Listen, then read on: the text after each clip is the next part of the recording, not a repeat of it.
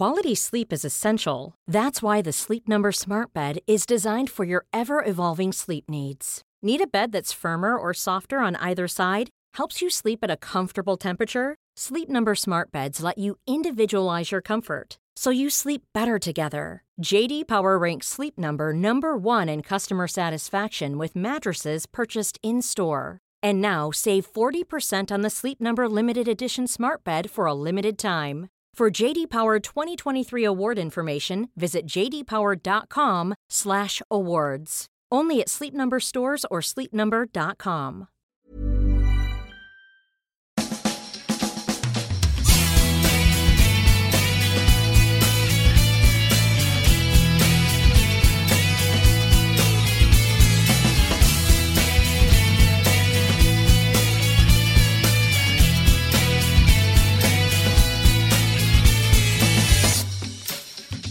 Hello and welcome to another episode of the Arsblog 20 podcast series in which we celebrate 20 years of Arsblog by talking to a guest about a calendar year of the site's existence between 2002 and 2022. We have arrived at the year 2019, and with me to have the chats about that is James Benge from CBS Sports. Hi, James. What a year. I picked this myself, but it's one of the worst years I could think of. And, you know, going through the low, it's almost entirely lowlights. And going through them, there were a lot I left out as well. I'm sure we can do our best to, at least with the benefit of time, make light of some of these lowlights. But you're clearly a glutton for punishment. So let's kick off and tell us what's the first pick you got from 2019.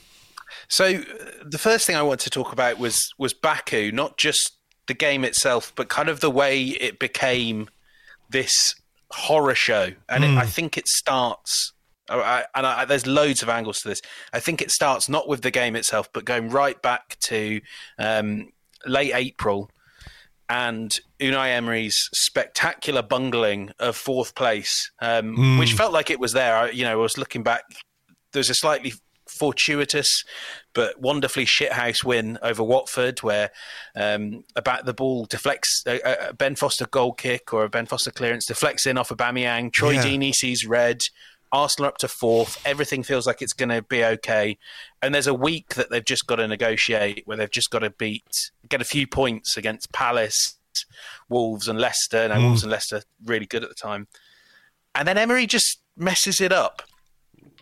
You know, that playing Mavropanos, playing Jenkinson at wing back and El Neni against Palace, that all goes wrong. And then Wolves and Leicester blow them away. So fourth place is gone. And you have to go to Baku and beat Chelsea. Horrible. The pressure there was, you could feel it. And there wasn't quite that same pressure for Chelsea. If I remember rightly, they'd finished in the top four. So they were it was a grand day out for them. For Arsenal and, you know, obviously for the guys that travel, I remember Tim Stillman did a great diary, didn't he, for Arsblog on his great odyssey to get to what is basically Central Asia almost. It was a horrible trip. There's some wonderful people in Azerbaijan, but you're acutely aware when you're there that what you're engaged in is soft, you know, is a PR exercise for that Azeri regime. And then to top it all off, it was an absolutely horrible game. I mean, one of the most frustrating months, I think, in Arsenal's recent history. Yeah, I wouldn't disagree with any of that. I suppose another angle we could talk about is Henrik Mkhitaryan, of course, not being available for that game, and that was a big issue around the time because of the political issues there. But you're right to talk about that end of the season, and you know, when you look at those fixtures, Palace, Wolves, Leicester and Brighton, Arsenal took 1 point from 12 at a key moment in the season. Very, very much a sliding doors moment for Unai Emery when you consider that Arsenal finished 1 point off the top four. 1 point from those 12, you know, I mean, it really was in some ways a precursor of what was to come, I think, after what had been a reasonably okay season. That last period really sowed the seeds of doubt over Unai Emery for a lot of people, I think. Yeah, I think so, because He didn't seem like he was someone that could manage games very well. And looking back on it, there were some great results against Chelsea, against Manchester United. But the bigger picture, and I think you do include managing 3 big games in a week, keeping the Europa League, Premier League balance in check. I think there was a real sense that was something that was a bit beyond him. And we see that kind of coming up throughout this year, that he can't quite keep plates spinning. He couldn't quite. And I think Arsenal was so used to having a manager that could do it all. You remember talking to him about the Mkhitaryan case, and it was a sort of, the responses were invariably something like, well, you'll have to talk to Raul about that, or you'll have to talk to Vinay. I don't think that's going to happen. It was almost, too much of a lurch away from Arsene Wenger to a pure head coach who was used to having technical directors of football saying to, kind of cajoling him and saying, you need to keep an eye on X, Y, and Z. You need to make sure that we actually get these points on the board against Crystal Palace. I wonder if a stronger footballing hierarchy would have been across that. And yeah, I mean, we could talk also at length about how frustrating a trip Baku was for those fans that made it. Well, for the fans, I mean, if you could get there, you had to get there by planes, trains and automobiles, basically. It was round the houses, and I think I spent a night sleeping on the floor of Istanbul airport. Right, just to get a connecting flight. Yeah. Yeah, to go and watch Arsenal in their first European final in a generation play absolutely garbage. Yeah. I mean, that is the thing. It was like such a big opportunity, such a big moment. There was some talk, wasn't there, about how the team prepared for that game and how long they actually spent in Baku. Whereas Chelsea kind of came in, did the business, wham, bam, thank you, ma'am. Arsenal were out there for a good while, I think. And from what I understand, the players didn't particularly enjoy the experience of being out there for that length of time. And on the night, it was a very, very difficult game to experience, wasn't it? With Olivier Giroud doing what Olivier Giroud does and has done for Arsenal, but he was doing it against us. There was the Mesut Ozil incident when he was taken off in the final and replaced by Joe Willock, which was as pointed a substitution as I can really remember at Arsenal, and losing to a London rival. I mean, whatever about getting there, coming home from that must have been hell for the Arsenal fans who went all that way in the hope of seeing something, as you say, generational when it comes to success, and instead we got our arses handed to us by Chelsea. Yeah, a lot of what you say there really rings true about how I felt like Arsenal as a club, as a playing staff, were a little bit naive and inexperienced, and Chelsea knew exactly what they were doing in this final. Olivier Giroud, Eden Hazard, Pedro, players like that, they were really used to what it means to be playing a big, be it European or otherwise, a big night for Chelsea, and they adapted to all the little things, right down to kickoff was at like 11 o'clock at night. Yeah, it's crazy. I think it felt like really for Arsenal, you could feel that having been there for so long, having been waiting for that kickoff for so long, that it got to them. Chelsea were playing with found money. They were already in the Champions League. It was quite fun for them, and Kante turns up as well and demolishes things. But for Arsenal, they could have been in that position, but they'd allowed the stakes to get so huge that it just crippled everyone. And yeah, it was a fantastic performance by Giroud, made it all the crueler. But yeah, I think that really did set the tone for what was to come over the following few months. Do you think that failure to secure top four when top four should have been well secured before that put too much pressure on the team ahead of that final? Yeah, I think the final would have been completely different if the roles were reversed. I still think that maybe Chelsea might have, because they're used the things about an actual final. You favour Chelsea. They had the collective experience and things like that.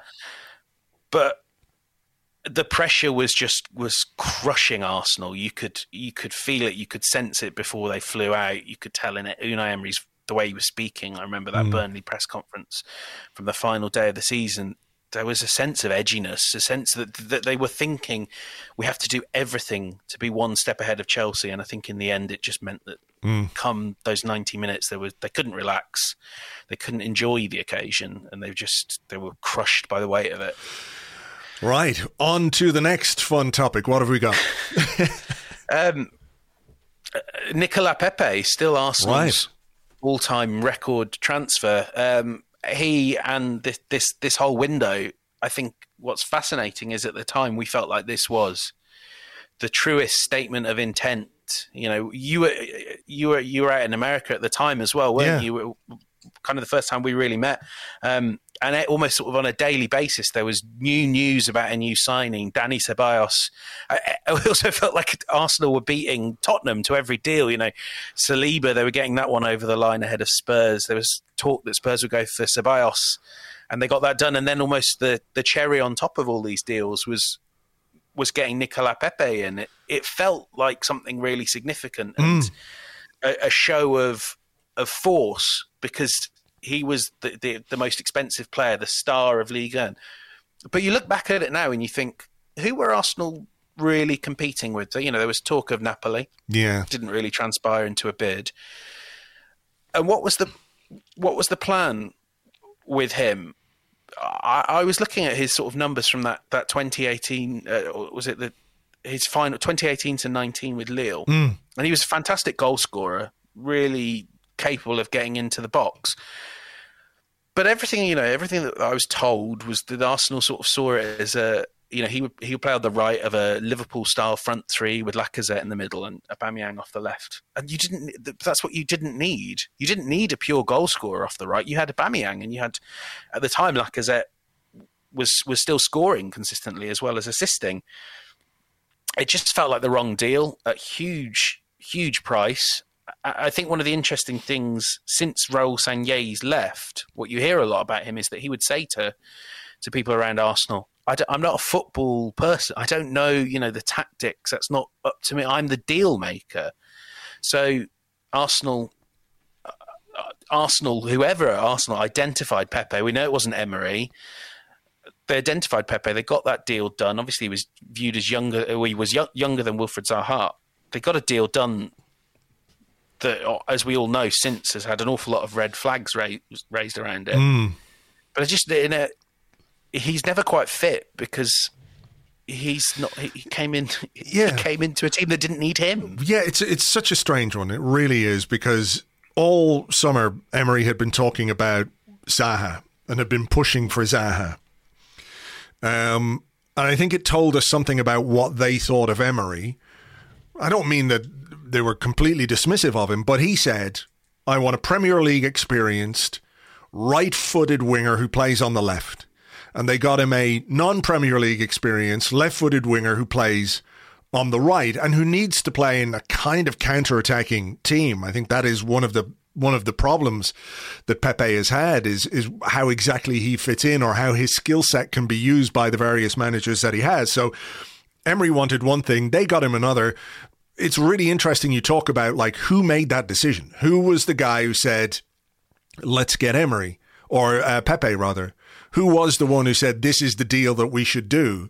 I mean, it's all well and good, Raul, saying I'm just the guy who makes the deals, but I think we can all do a deal, and I'm not saying this is the case, but we could all do a deal if we were to, pay over the odds. If you've got a car that's worth 20 grand and I come along and offer you 100 grand for it, I'm not a great negotiator or a great businessman.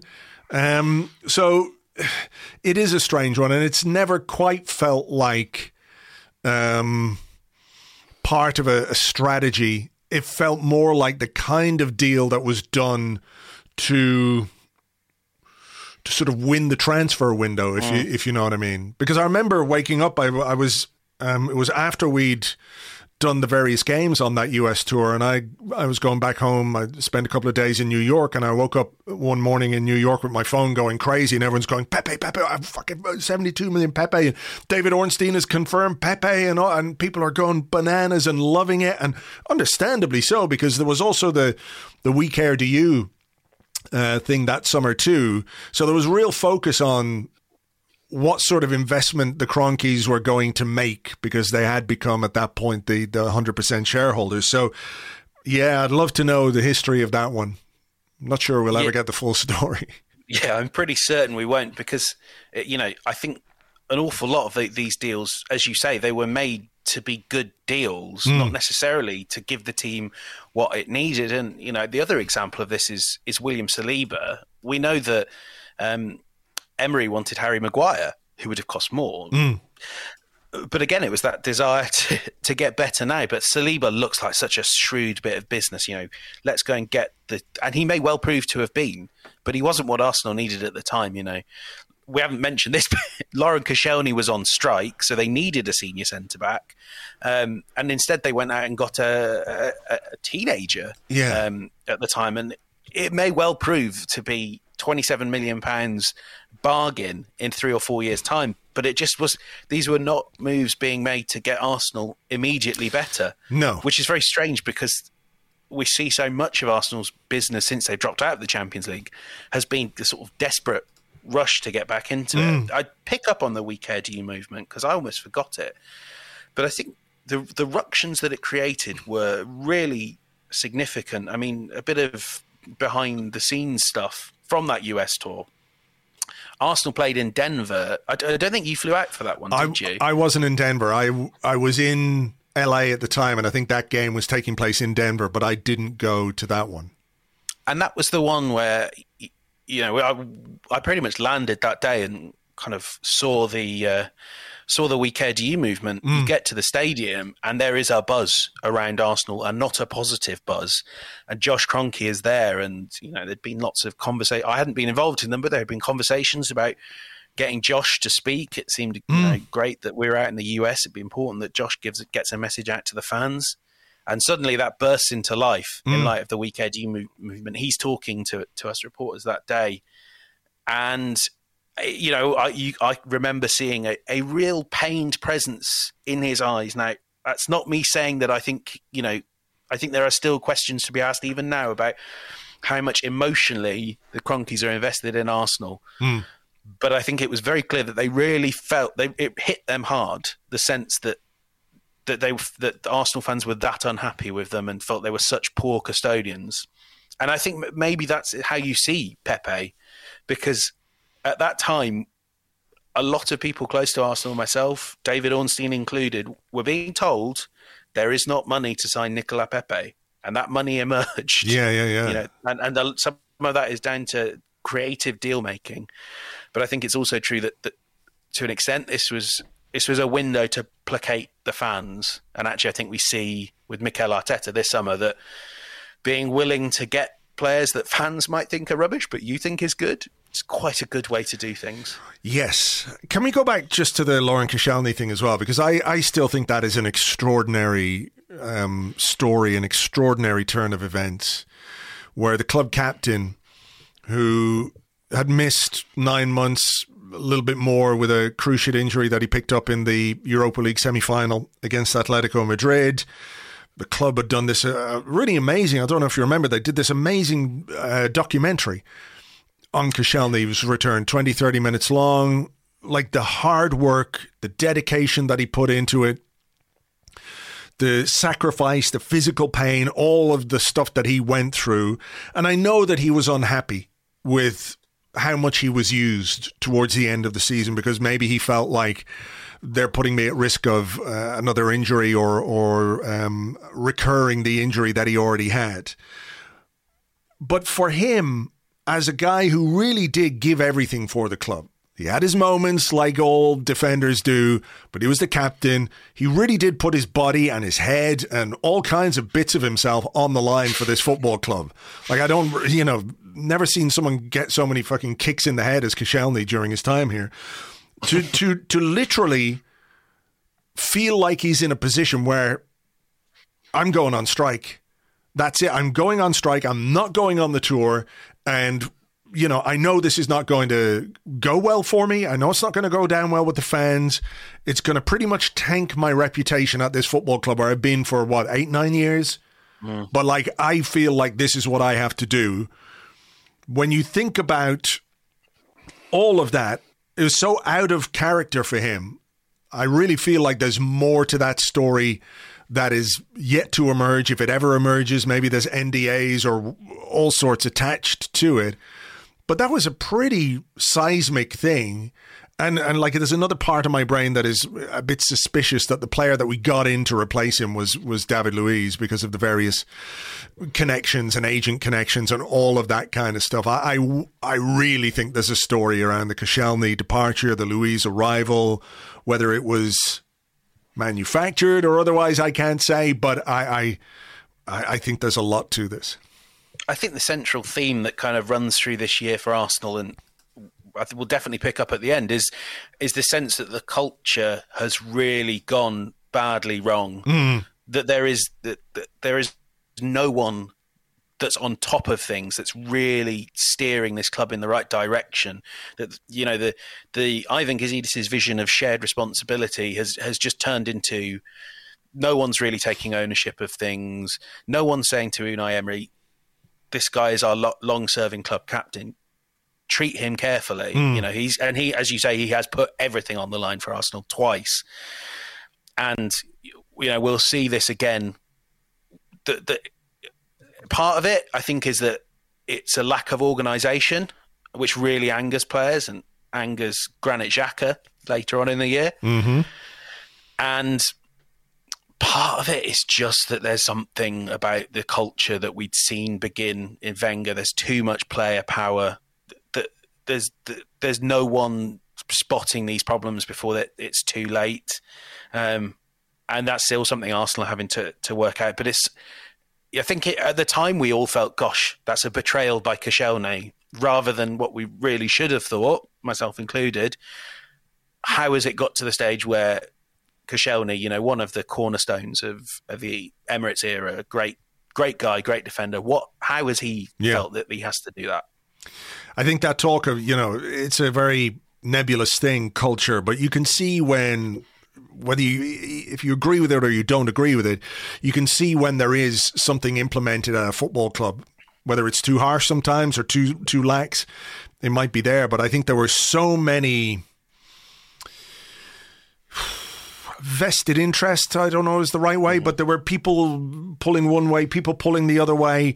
There wasn't any sense of harmony, of togetherness. It felt like certainly some of the people who were on the executive team at that point didn't really understand and never really fully understood the frustrations that fans were feeling at that time. They thought, well, give them a few signings and it'll all quiet down. But there was more to it, and people could see that, and people were uneasy with what was happening on the pitch and all the rest of it. But for a long time, it was almost like a blind spot. There was a sort of let them eat cake mentality from on high, which came back to bite some people in the end. But, you know, yeah. Anyway, what's next? I'm double checking I haven't missed one. Oh, let's go straight to it. Granit Xhaka telling the supporters to fuck off. Remember that? Remember when an Arsenal captain told the fans to fuck off? Yeah. Again, this is you know, it feels like an isolated incident, but we know it wasn't. You know, Xhaka was the heir presumptive when Koscielny was stripped of the captaincy. You know, going back to that US tour, first press conference Unai Emery does, there's Granit Xhaka sat alongside him, and I'm pretty certain one of us asked, you know, Granit, you're going to be captain, right? And he pretty much thought he was. And then it just keeps going on, and it keeps going on. This vote that had to wait until the end of the European transfer window, as though Nacho Monreal, before he goes to Real Sociedad, is going to vindictively go, I'm going to make Mesut Ozil captain. I think it showed a lack of faith in Xhaka. It showed question marks that every manager seems to have at some stage over him, except Mikel Arteta. And I think, you know, he felt this really deeply. And whatever his strengths and weaknesses on and off the pitch, he is someone that is expressive, he shares and feels things deeply. I remember I think it was a few weeks before the incident at Crystal Palace, when he's substituted off, does not exit the pitch quickly, and that leads to fans booing and so on. I remember him coming out to speak to us in the mix zone at Sheffield United. He got quite sweary, which is always a really exciting moment for a football reporter. Whenever they say fuck, you go, "Ooh, stop the presses." He swore. But I mean, it was, he was saying this is not good enough. We all need to buck our act up. And I think again, going back to these culture things, I think he felt like, I'm trying here. I'm doing what I can. I'm working my arse off for you lot. And he probably felt like the fans saw him as a real problem. And again, it points to some really deep set problems. And, what you were mentioning, that growing divide that we saw in We Care Do You, I think that's reflected in the supporters booing Xhaka and a really horrible state of affairs. It really was.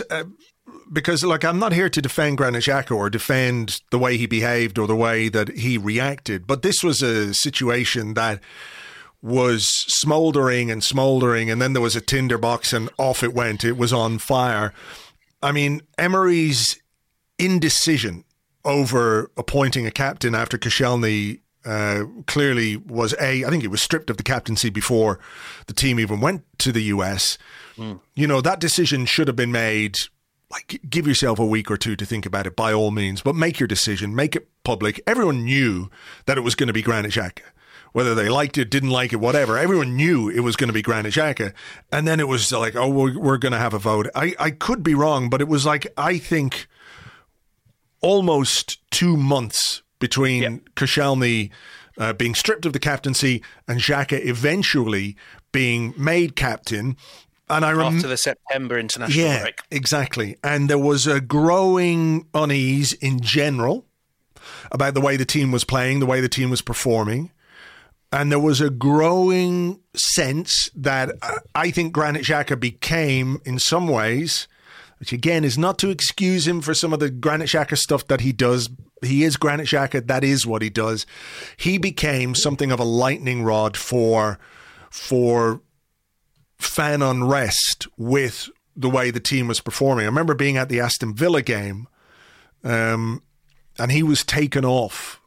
I remember him being taken off. I'm just going to look at the date of that fixture if I can, in the 2018-19 season. Late September. Late September, that's right, because it would have been... So I remember thinking, fuck, he was taken off, and there were some boos and there was some jeering of Xhaka at that point, and I'm thinking, how the fuck do you make this guy captain now?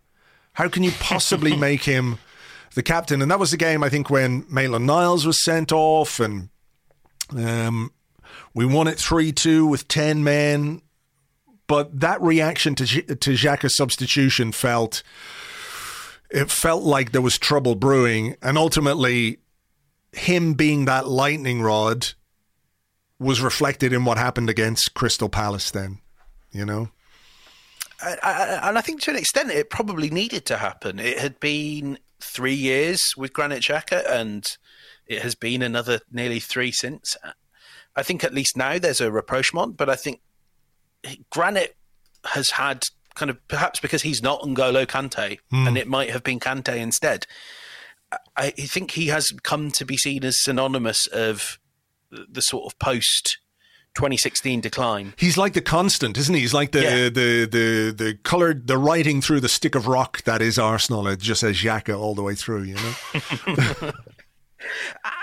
And I think at least once that, I think everyone feels like, it's probably something that no one listening to this podcast is enjoying having dredged up again, because I think most fans there probably somewhat regret it. It just was not a nice experience to go through. Certainly Granit, although he's still never apologised, is not happy about how those things happened. But I think at least since then, we've kind of all had to go, okay, we might not like each other, but we're going to have to get on for now. He is in some ways quite fascinating to me, because ever since he arrived, there's always been something. He's just one of those guys around whom, or to whom, or because of whom things happen that aren't really supposed to happen. But he just continues along and fucking... Yeah, he is what he is. But I think when you do talk about that incident, and it's unacceptable for the Arsenal captain to take off the armband, throw it on the ground, and tell the fans to fuck off. I mean, there's no condoning that. You cannot say that's acceptable, but I don't think you can discuss it in the midst of time without looking at the context of it and why it happened. And I think we've done that here. Yes, exactly. And I think maybe I'm going to jump ahead to my next one, because these two get very interlinked. The slow death of Unai Emery's tenure, which I think kind of actually becomes inevitable around Xhaka. I was looking at the dates again, and we're talking about how, it certainly wasn't 2 months, but it was about 10 days, I believe, between Granit Xhaka telling the supporters to F off and him being stripped of the captaincy, which was not done in a coordinated, organised fashion. I remember this very well. It was done in the pre-match press conference against Vitoria, where Emery was asked, Xhaka's not here, do you want to explain? He speaks about Xhaka a bit and how he's feeling, and then just drops in the middle of that statement, oh, and by the way, he's been stripped of the captaincy. And I'm sat there, the next person to ask a question going, and we all remember what Unai's English was like, and I'm like, did he just strip Xhaka of the captaincy mid-response with no, compared to Aubameyang, it was all choreographed, ready to go. I think this, but what the real issue was that he couldn't get Granit to apologise. He had no power to do anything. He had no influence over these players. We were hearing stories of David Luiz being unhappy very quickly. Lucas Torreira, obviously, his career hasn't gone the way Arsenal fans might have hoped, but he wanted to go. And if Emery was still there in January, he would have submitted a transfer request, was what I heard. But for all this, Arsenal just couldn't do it. They couldn't pull the trigger. They knew it was inevitable. They knew it couldn't go on like this. But what they'd learned from life under Arsene Wenger, or what they thought they'd learned, was that they're not they don't want to be a sacking club. This was the thing I heard over and over again, because you would have this conversation after every bad result. And they go, we're not that sort of team. We're not Chelsea. We don't sack managers because, we don't sack managers every time there's a downswing. But it was obvious it was terminal. There were, on the field, you could see all these desperate swings and changes of system. David Luiz playing defensive midfielder, trying to come up with any idea that worked. But the fans didn't want to be there. The players weren't listening to him. And yet Arsenal kept persevering and, ended up throwing a hospital pass to Freddie Ljungberg, because I think that they sacked him almost immediately after the last international break. It was... Yeah. I mean, wasn't there a statement, if I remember correctly, like a couple of weeks before, and there was one of the poor results in the Premier League, and I think the statement, this is what I was talking about earlier, where there was a gap between, or they didn't understand, or they were choosing not to understand what was going on, and fans being disenfranchised. I remember it was described as noise. We won't give in to fan noise, as if it was irrelevant in some way. And then a couple of weeks later, of course, they had to pull the trigger. I mean, there was that. Was it Southampton when Lacazette scored a goal? We were losing 2-1, and I don't think I've ever seen anything like that. Like, I never want Arsenal to lose, ever, ever, ever, and I will not in any game. But I remember the reaction to that goal. It was like, oh, it wasn't like a last-minute equaliser where everyone went absolutely bananas. It was extremely muted, and that told its own story about where many fans from the players were. as well and as the players. Fans. Yeah, that's very true. That's very true. Lacazette was like, oh my gosh, what have I done? Yeah. So, I mean, Freddie then, what did he have, 5 games? Something like that? Freddie and Per Mertesacker? The most... Again, we come back to no one having an eye on things. I remember talking to Freddie. He was saying to me, I need staff. I've got the head of the academy, some of the the coaches I've worked under with the under-23s, but obviously everyone had left with Emery. And I remember that there was the site, was it the bench for the first game against Norwich. it was him, Per Mertesacker, a fitness guy, and then just sort of clutch of like doctors and stuff. Goalkeeping coach as well, wasn't it? Was it? Yeah. And I mean, of course, you can't keep Unai Emery's staff without Unai Emery, but that situation just kept dragging on and on. It's totally fine when you've sacked him on a Friday that you don't have full staff in place on the Sunday to play Norwich, but it was the week after. It was the week after, and I think it's a real shame. I suspect it may well have done some degree of harm to Freddie's managerial ambitions that he lost to Brighton. I think the only team he beat was West Ham. He got thumped by City, but they never gave him any tools to work with, because again there was no vision for how to get this done. And what's remarkable is that they ended up hiring the assistant from Man City, who we all knew wanted the job, and they could have done that, in the space of a few days. Took best part of a month out of it, and I know it's not harmed Freddie's standing with the fans, but it was a real shame to treat him like that, I thought. Yeah, there wasn't a great deal for him to work with, or that idea that if you're going to make a decision to sack a manager, you still have football games to win. You still have points to play for, and Arsenal, like, it couldn't have been any kind of surprise that they had to make that decision on Unai Emery. You know what I mean? This was something everybody could see coming. It was a train coming down the tracks that, again, if they were ostriches with their heads in the sand, I don't know what it was. I don't really understand what the reluctance was to make the decision. And by the time they had made the decision, they've let themselves in a bit of a hole. But I guess that brings us to the final point, is it? The arrival of... I mean, yes. when you talk about a lack of vision or a lack of preparedness, it's quite interesting that the man that they brought in is the guy who, in large part, has provided that to Arsenal at a time when it was really badly needed. I know people are still maybe a bit on the fence, but, at the very least, you would have to acknowledge that Mikel Arteta has been consistent in what he has said about what he wants to do, how he wants to do it, what he thinks the club is about, etc., etc. And that clarity of thought, at least, is comforting, because it makes you think, well, maybe we can get somewhere rather than just sort of make it up as you go along. Yes. And you saw it on day one. I mean, we all remember that press conference and those lines, the tree is going to shake, I think is the one that stays with me. Yeah. And I can see that, the program from his first home game in front of me as well.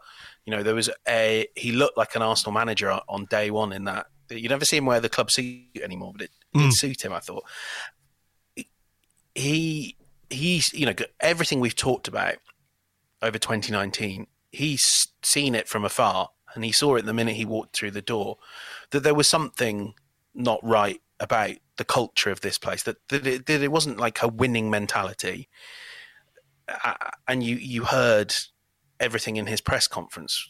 It was quite a stark, home truths sort of press conference from a manager who has never managed a game of football before in his life.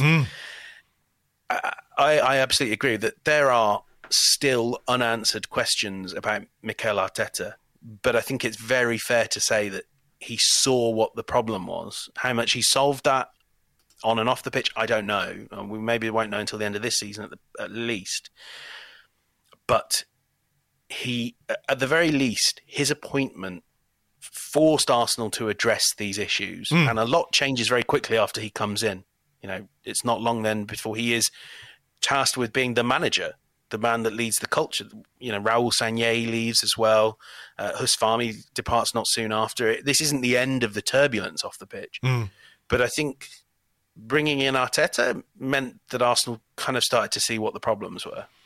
Yeah, the quick fix, sticking plaster approach to squad building, team building, and everything else just couldn't continue because there were too many disasters, too many problems, too many errors, too many egos, all of those kinds of things. And I remember, there was a game against Man City at the Emirates when We all knew basically that he was going to be the next guy. It was just a question of when. It wasn't really if, it was when. But his face on the bench, it was a really, really limp, lifeless, soul-sucking Arsenal performance. One of those that Man City can inflict upon you. I mean, I think it's fair to say that, you know, because of the kind of team they are and the way that they play, they can do that to a lot of teams. But against us that day, like it would just highlighted how much was missing and what needed to change and how things needed to change. And I remember seeing it on Arteta's face, and I think that fed very strongly into that first press conference when he came in, looked around and thought, okay, this is wrong. It's not just not right, it's wrong. The fight had gone out of the whole club. Yeah. And I think, you know, we're talking now just after the EFL Cup semi-final second leg, which was a really disappointing result. But one of the things I came away from it thinking was, gosh, the atmosphere is quite special at the Emirates at the moment. And, you know, I'm just looking back at that City game. Arsenal went in, I think, and I suspect it was clinging on to a 0-0, but it was 0-0, or I think City might have scored just before half-time. They stayed in the game for quite a long time. But it was the Arsenal of, here we go again. You know, the fans, every time, you know, goal goes in, it's the, right, should we head a bit early today? And that has not entirely vanished from the Emirates Stadium, and it has not entirely vanished from the squad. But it's, you know, the strides have been made, and he understood that was the real problem, that the spirit needed to change as much as the playing staff, the staff off the pitch. It's really about changing attitudes at Arsenal. Yeah, and it's still a work in progress, I think it's fair to say. Well, look, there weren't too many highlights, but it was certainly an interesting year on and off the pitch for Arsenal. So, James, thank you very much for taking the time to relive it with us, and we will talk to you soon. Thank you very much.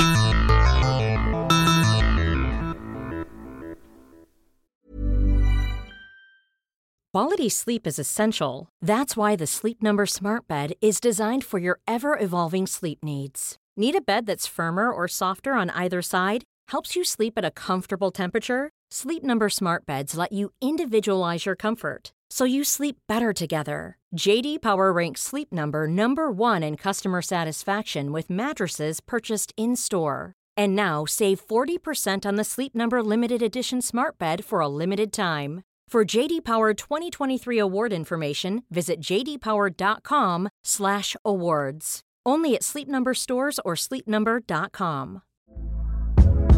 Hey there, it's Michelle Norris. I'm host of a podcast called Your Mama's Kitchen. When I travel, I'm usually looking for a way to find a taste of home when I'm not at home. And one of the things I love to do when I am at home is entertain. And Airbnb allows me to do that. When I was in California recently, I rented a house that had a great kitchen. And when we were sitting around the table, we're all thinking, we're in someone else's house. Someone could be in all of our homes as well. If you have a home, but you're not always at home, you have an Airbnb. Your home might be worth more than you think. Find out how much at airbnb.com/host. Thank you very much indeed to James. You can find him on Twitter at JamesBenge, and of course doing football stuff for CBS Sports. I have to tell you that doing this many podcasts all in a row, pretty much all around the same time, it becomes more and more difficult to think about how to end the podcast. Sometimes I think I should just stop.